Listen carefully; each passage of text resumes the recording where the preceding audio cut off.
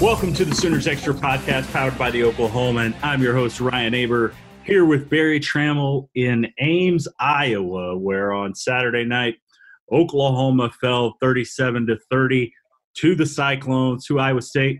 And Barry, we saw a lot of things on Saturday night that we hadn't seen out of the Sooners in a long, long time.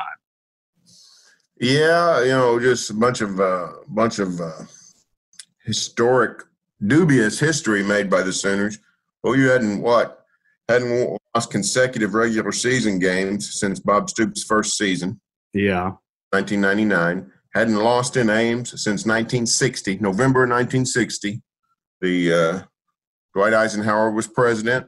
The Nixon-Kennedy election was a few days away. I was not born.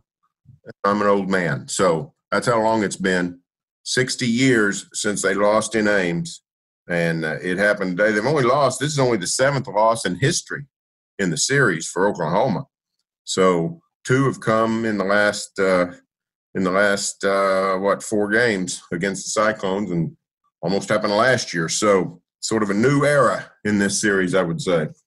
Yeah, and clearly Matt Campbell has the Cyclones going in the right direction, and he's the Iowa State's covered every year versus the Sooners in the Matt Campbell era. But we're not here to talk about Iowa State's resurgence. We're here to talk about Oklahoma's game and season. And Barry, we saw a lot of things last night or on Saturday that we had seen this year through the first couple games. We saw the offensive line really struggle to protect.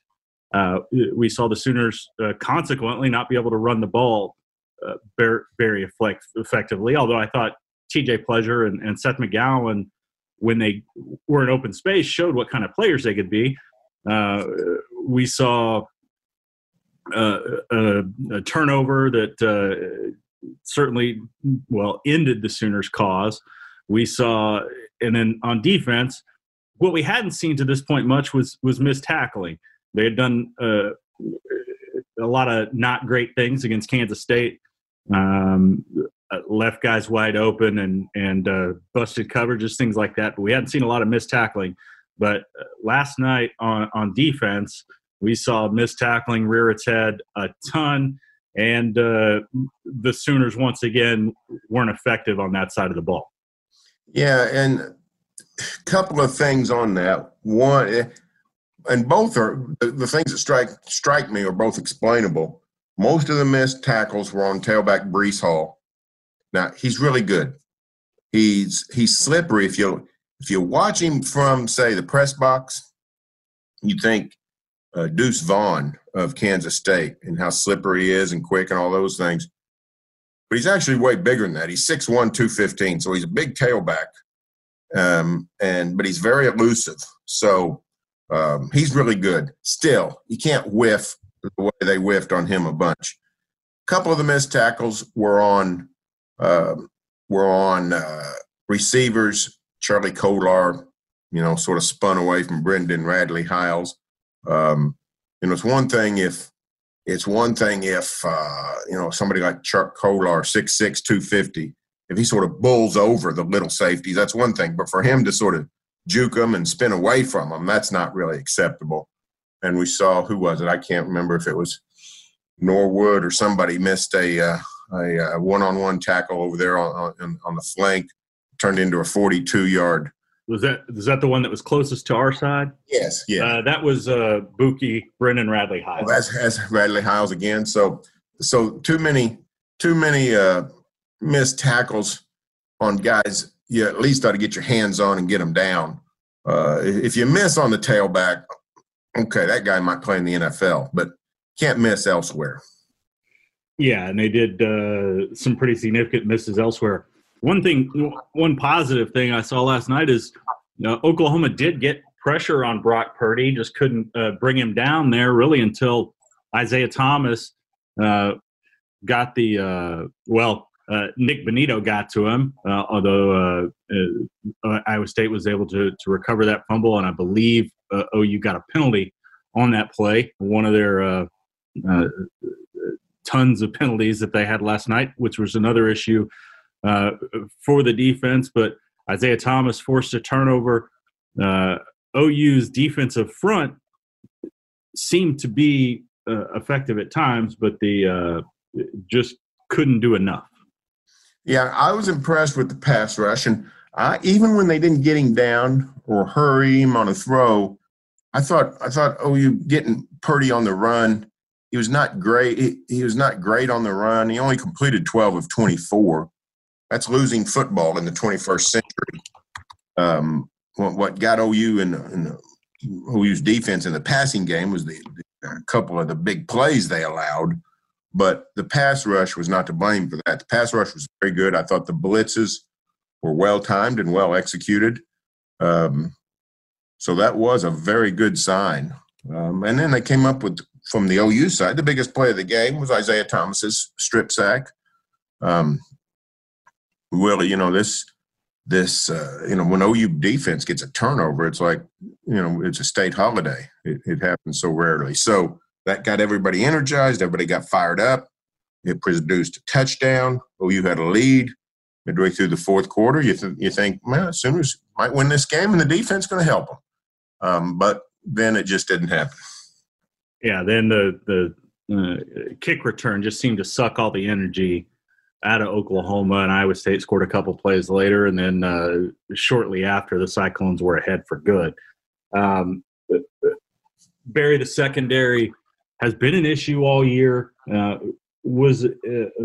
don't know if I'd say an issue last year. I mean, heck, Parnell Motley was probably their best defensive player a lot of last year, but the secondaries really struggled, and Brendan Radley-Hiles and Pat Field specifically just had brutal nights last night.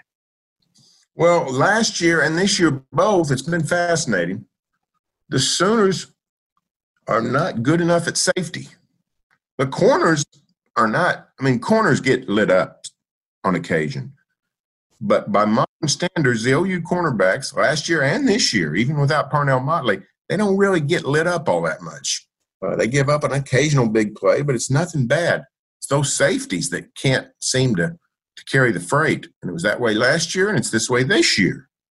And, maybe do we need to rethink the value of corners and safeties? For this reason, I always sort of presumed good cornerbacks are harder to find than good safeties.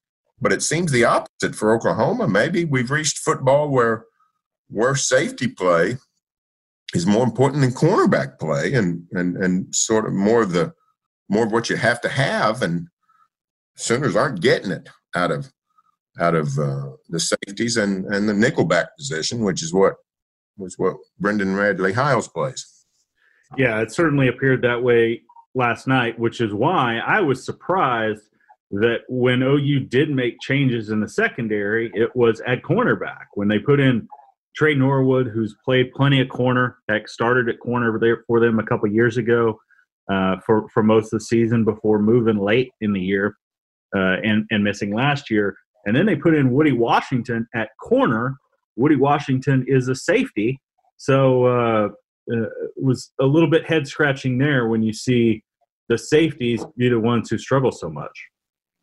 Yeah, so I don't know. That'd be some good discussion for Alex Grinch about what's going on.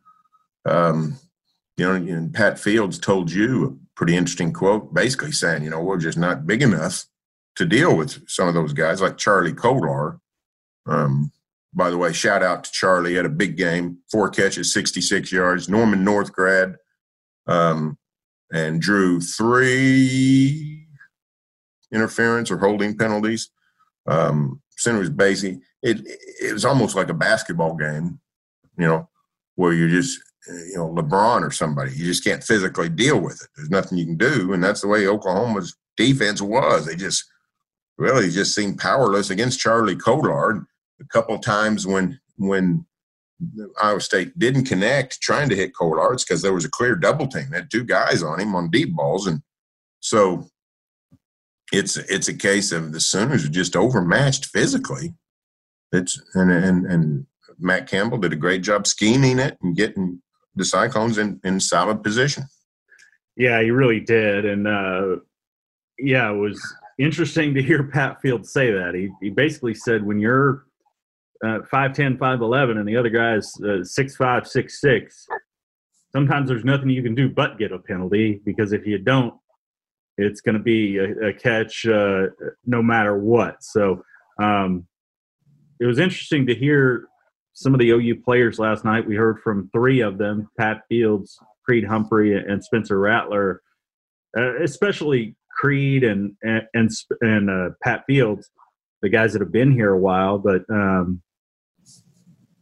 they, in some instances, especially in Creed's case, said things about confidence in getting this thing turned around, that they could play better, things like that. But certainly their body language and things like that weren't necessarily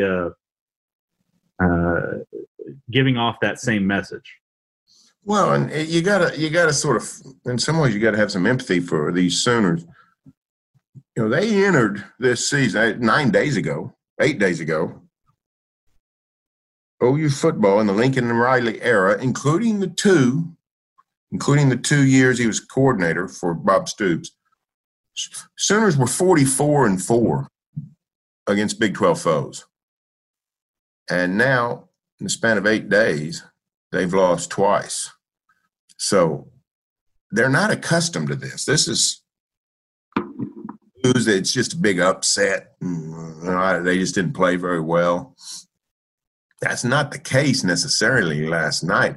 I didn't come away from that game thinking the Sooners didn't play that the Sooners played all that poorly. I came away thinking they just weren't that good.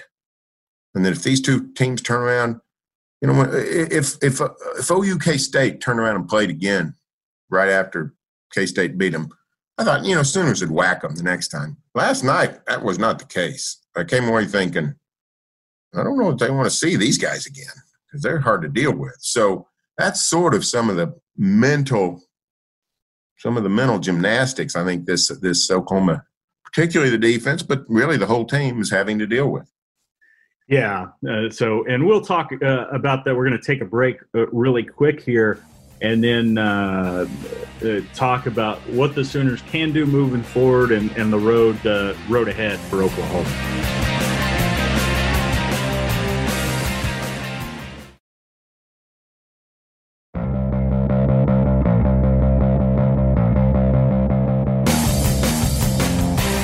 Welcome back to the Sooners Extra Podcast, powered by the Oklahoman. Barry, in the end of the first segment, we were talking about just that this team right now isn't very good and didn't look very good, not only last night, but the last couple weeks. And, you know, who knows what was real the first game when they whacked Missouri State. But moving forward, let's talk about Spencer Rattler. Are you still as high on him as we all were a few weeks ago, or has that optimism faded a little bit, or is this just the natural, some of the natural issues that come with a redshirt freshman quarterback? I think it's the latter. I'm actually pretty high on Rattler. And he's not playing as well as quarterbacks of the last 5 years have, but there was no great reason for any rational person to think he would. Yeah. I think he's played pretty good for a redshirt freshman, and I thought he was better last night because he used his legs more. Now he got a little bit wild and the scrambles and, you know, they sort of, I mean, there's a couple times when you held your breath that. Yeah, he thought he was Fran Tarkenton there for a while. That's just silly. But I thought he played all right. His only interception was right at the end of the game when he had to throw, you know, deep. He didn't have to, but, I mean, needed to. So he's the least of their problems, I guess, is what I would say. I think, and he's got a lot of room to grow. So I think that's a positive sign, Spencer Rattler, at this point. His accuracy is excellent. He's mobile. His decision-making is okay and probably going to get a lot better. So, yeah, I think Rattler's the lead. The biggest problem for this team is the offensive line and the secondary. Everybody else, you know, you think, they can they can get some things done with the rest of the people, but they got to get that line fixed and they got to get the safeties, back on track. Yeah. So what do they do with that, Barry? Is it just is it time just to put things in the hands of the young secondary guys that we've seen Alex Wrench recruit since he's been at OU, and just sort of take your lumps there and hope that you can find something in some of those guys and enough of those guys to make a difference? Well, I don't see what it could hurt too bad. I would definitely, I don't know. I don't know the level of those safeties, the young guys. I don't know if they're confused. What's the balance between simplifying playing them and simplifying the defense, and what's the balance with not playing them and potentially getting overmatched? And like I said earlier, Iowa State's a tough matchup. Not everybody has a Charlie Kolar. So Texas coming up, the Horns have a good offensive scheme. I don't know that they've got a guy that you have to fear like a Kolar. So you might, you might want guys who are just going to be in the right position this week and figure they can make the plays this week. I wouldn't want them. One thing Texas has always been good at is tailbacks out of the backfield, getting them one-on-one with overmatched players. That's something you have to worry about when you play Texas, not the tight end necessarily. So, Alex Grinch is going to have to make that determination. I don't know enough about his young players to know which way to go. Yeah, and clearly some of the young players are frustrated that they're not getting that chance. I mean, heck, we saw that on Twitter after the game as Bryson Washington tweeted basically free me and Josh Eaton up, and both of those guys are 6'2", one a safety, one a cornerback, and there's clearly some frustration growing inside the team, which is what happens when games go the way that the Sooners have gone the last couple of weeks. Oh, yeah, and some of those tweets go up and then come quickly down because either they come to their senses or somebody their senses. So I don't know, but social media allows us to see into their mindset at certain times. Everybody's frustrated. Like I said, if you're a veteran, you don't know what this is like. If you're a newcomer, you didn't come here, you didn't come to OU to lose to Kansas State and Iowa State. So everybody's frustrated. It's, I remember Gary Gibbs 30 years ago. Somebody quizzed him, how frustrating is this loss? And Gary was frustrated at the question, and he said every loss is frustrating. I mean, and Lincoln himself last night was interesting. 2 or 3 times he talked about how sick, and he used the word sick and a couple other sort of emotional type words. Just the state of losing these 2 games.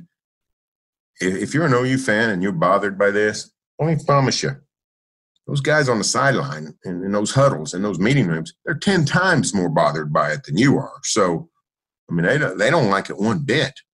But you got to figure out how to change it because the other teams are good. Sooners actually ended up with a pretty tough schedule to start with. Turns out, so.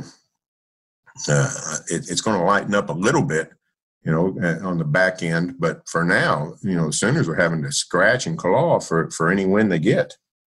Yeah, they are. But, Barry, one bit of good news that the Sooners got before the game is that Ronnie Perkins, who had been suspended before the Peach Bowl for half a season after failing an NCAA drug test, according to people I've talked to in the program,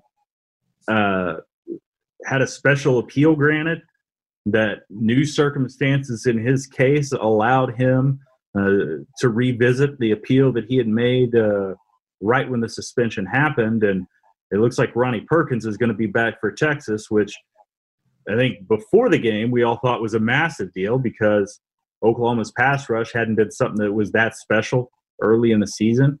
Last night they finally got a little bit of pass rush, and now they get their best pass rusher really from last year back for the Texas game in Ronnie Perkins. But Ramondre Stevenson and Trajan Bridges both remain suspended for at least probably a couple more games. Yeah, and to me it's fascinating. We're talking about three guys that apparently committed the same infraction. How one gets a reduction and the other two doesn't, I don't know. That's really interesting clarification to me. But it's good news for Ronnie Perkins to be back.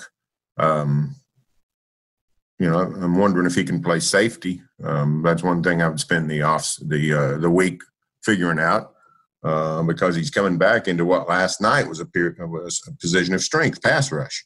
And the player who replaced him in the starting lineup was the guy who came up with the biggest defensive play of the game. There you go. So I like Isaiah Thomas, but of course Ronnie Perkins is an elite player. He'll help him, no doubt about it. But I'll be interested in to know exactly why he's getting to play and Stevenson and Bridges are not. So, the wideouts have been fine. I don't know if they need Trajan Bridges immediately. They could use Ramondre Stevenson, but frankly, Pledger and Seth McGowan have been fine at tailback. The one thing the Sooners really don't have is a big bruiser right on the goal line. I think Stevenson would help there. Big play early, first possession. The Sooners get to 6-yard line and Pledger reels off a 5-yard run. Second goal at the 1, and Lincoln runs it up the middle twice in a row. Once with Jeremiah Hall playing fullback out of the I formation, and then McGowan. Both times they get stuffed for no gain. And on 4th and 1 from the 1, Lincoln kicks a field goal. And I thought that was a sign of, this is going to be a tough night. Sooners don't do a lot of field goal kicking from the 1-yard line. And when the Sooners did, I think that really sort of emboldened Iowa State, if they weren't already emboldened. Yeah, I mean, I think they were already emboldened, especially after their bounce-back performance last week against TCU, which turns out TCU is a pretty good team, as we saw with their win yesterday against Texas, and also with some of their quarterback issues that they had in that Iowa State game that certainly hurt their chances there to come out with that victory. But, yeah, I thought early when Lincoln Riley decided to go for it or kick the field goal, that was a sign that, hey, we think this thing's going to be tight and we have to hold on to any points that we can get. And maybe we don't trust our defense quite as much as we let on. Yeah, although to me, if you don't trust your defense, that's why you go for it. If you don't trust your defense, you need to score a bunch of touchdowns. So I sort of took it as a sign. He was sort of okay with his defense because, if you get into a game like last week, 38-35, you need to score touchdowns. I don't know what he thought this game was going to be like, but in most Sooner games of the last 5-6 years, you're not going to win 20-17. You're not going to win 23-20. You're going to win 35-31 if it's close. But I took that as a sign, and if you'll notice, the next 2 times, the Sooners right down inside the 5 and needed to play, they didn't run the ball up the middle. It was Rattler on the rollout twice to little dump outs to Jeremiah Hall, which were easy touchdowns. So Stevenson's a big bruiser, I think, that could make a bigger difference inside the 5-yard line. Yeah, and Barry, the Sooners sitting with 2 losses here in early October, which is a disappointment in any season, but especially this season where you've only played 3 games. It's been a long time since Oklahoma lost more than 2 games in a season. The last was 2014, which led to the offensive upheaval and Lincoln Riley coming back in. Obviously, they were able to turn that around really quick as The next year they're in the Orange Bowl and in the playoffs. So, we've only seen a handful of seasons in the last whatever it is here, 22 since Bob Stoops took over. This is the 22nd season with more than one or two losses. Yes, the immediate, when you look at last week's loss to K-State, you think, does this knock OU out of the championship race? Last night, you think, did this knock OU out of the championship race, the Big 12 championship? That's what they got to worry about now is, can they figure out a way to make it to Arlington, finish in the top two of the Big 12? And, it seems possible, if not likely, that they're going to have to win out to do that. A 6-3 team could make it to Arlington. It would require a lot of losing, widespread by a lot of different teams. That's possible. The league looks sort of up for grabs unless Oklahoma State is an elite team that could run the table, and that's possible the way they're playing defense and getting Spencer Sanders back. But, when you look at Iowa State and Kansas State and Oklahoma, look at those three teams. Two of them are 2-0 and everybody's thrilled. One of them's 0-2 and everybody's dismayed. And there's really, when they played, there wasn't a dime's worth of difference. The games could have gone either way. Texas is 1-1. Winning a game they had no business winning, and losing a game they had no they won a game they had no business winning. They lost a game they had no business losing, and they're sitting there at 1-1. So the league looks more compact than ever before, more everybody together. So maybe you'll see an Arlington that has a 7-2 first place team and a 6-3 runner up. But it doesn't seem likely. It seems more likely that you'll end up with an 8-1 versus a 7-2. And if that's the case, then the Sooners have to win out. And that's just, they're used to that in terms of the college football playoff race. But that's definitely something that they know, that they've lost their margin for error just to get to Arlington. Yeah, and it'll be interesting to see that in this strange season where eligibility – as far as future eligibility is thrown out the window because this season doesn't count as far as that goes, what the motivation is like on this team to keep going. And Pat Field sort of talked about that last night in his frustration, said, we do all these things. We, spend all this time, wearing masks in practice and all day going through this pandemic and playing football and going to class from 6 a.m. until 8 p.m. is what he said, and feel like we do this for the love of the game, and sometimes it feels like the game doesn't love you back. And I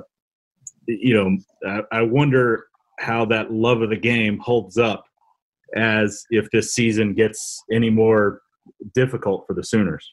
Well, it'd be a character flaw if you see people bolt or if you see people give up. The truth, right? But we've seen that around. Yes, you have seen football this year, and I know that the pandemic is the reasons that a lot of them say, but there's a lot of them that clearly there's other influences that lead them to those decisions. You're right, but I guess my point is this: the Sooners are facing adversity, but if you throw out Alabama, Clemson, Ohio State, maybe LSU, Georgia, whoever. This is the kind of thing every team in America goes through every year. Does anybody at Iowa State football really want to hear about Oklahoma's adversity, losing a couple of games? I mean, the ABC telecast last night threw up a good, I think it was the Aflac question of the night, I think, and trivia. When's the last time Iowa State won a conference title? And I guessed 1931. I thought it was 1931, but I think I had the Cyclones. I was wrong. I think I had the Cyclones confused with K-State. Iowa State's last conference title was 1912 in the old Missouri Valley. So that was 108 years ago. Nobody from Iowa State's interested in OU's adversity. So if guys are frustrated and thinking, is this worth it? It's a little bit of a spoiled attitude if that occurs. I'm not saying it will or it has, but if it does, there's nobody shedding a tear for the Sooners this morning being 0-2 in the Big 12 Conference. I promise you. Yeah, absolutely. But we'll see what happens down the road for the Sooners. A big one for them next week, 11 a.m. in the Cotton Bowl. In all of the unusualness of this season, next week will definitely be the weirdest. No state fair going on around. No 100,000 fans in the stands for OU Texas, and presumably a whole lot less traffic on the drive down and the drive back. Will be and the drive in. I mean, think about that. Think about the crazy way we have to get to Cotton every year. We'll just drive in. We walk down the middle of the road if we want to. Yeah, it's definitely going to be weird, but we'll see what that's like next week. We'll see if the Sooners can bounce back. Barry, we'll be back with another podcast midweek to talk about the Sooners and their outlook here moving forward. But thank you so much for joining us here on the Sooners Extra Podcast. You can check out our work every day at Oklahoman.com and every morning in the Oklahoman for the best.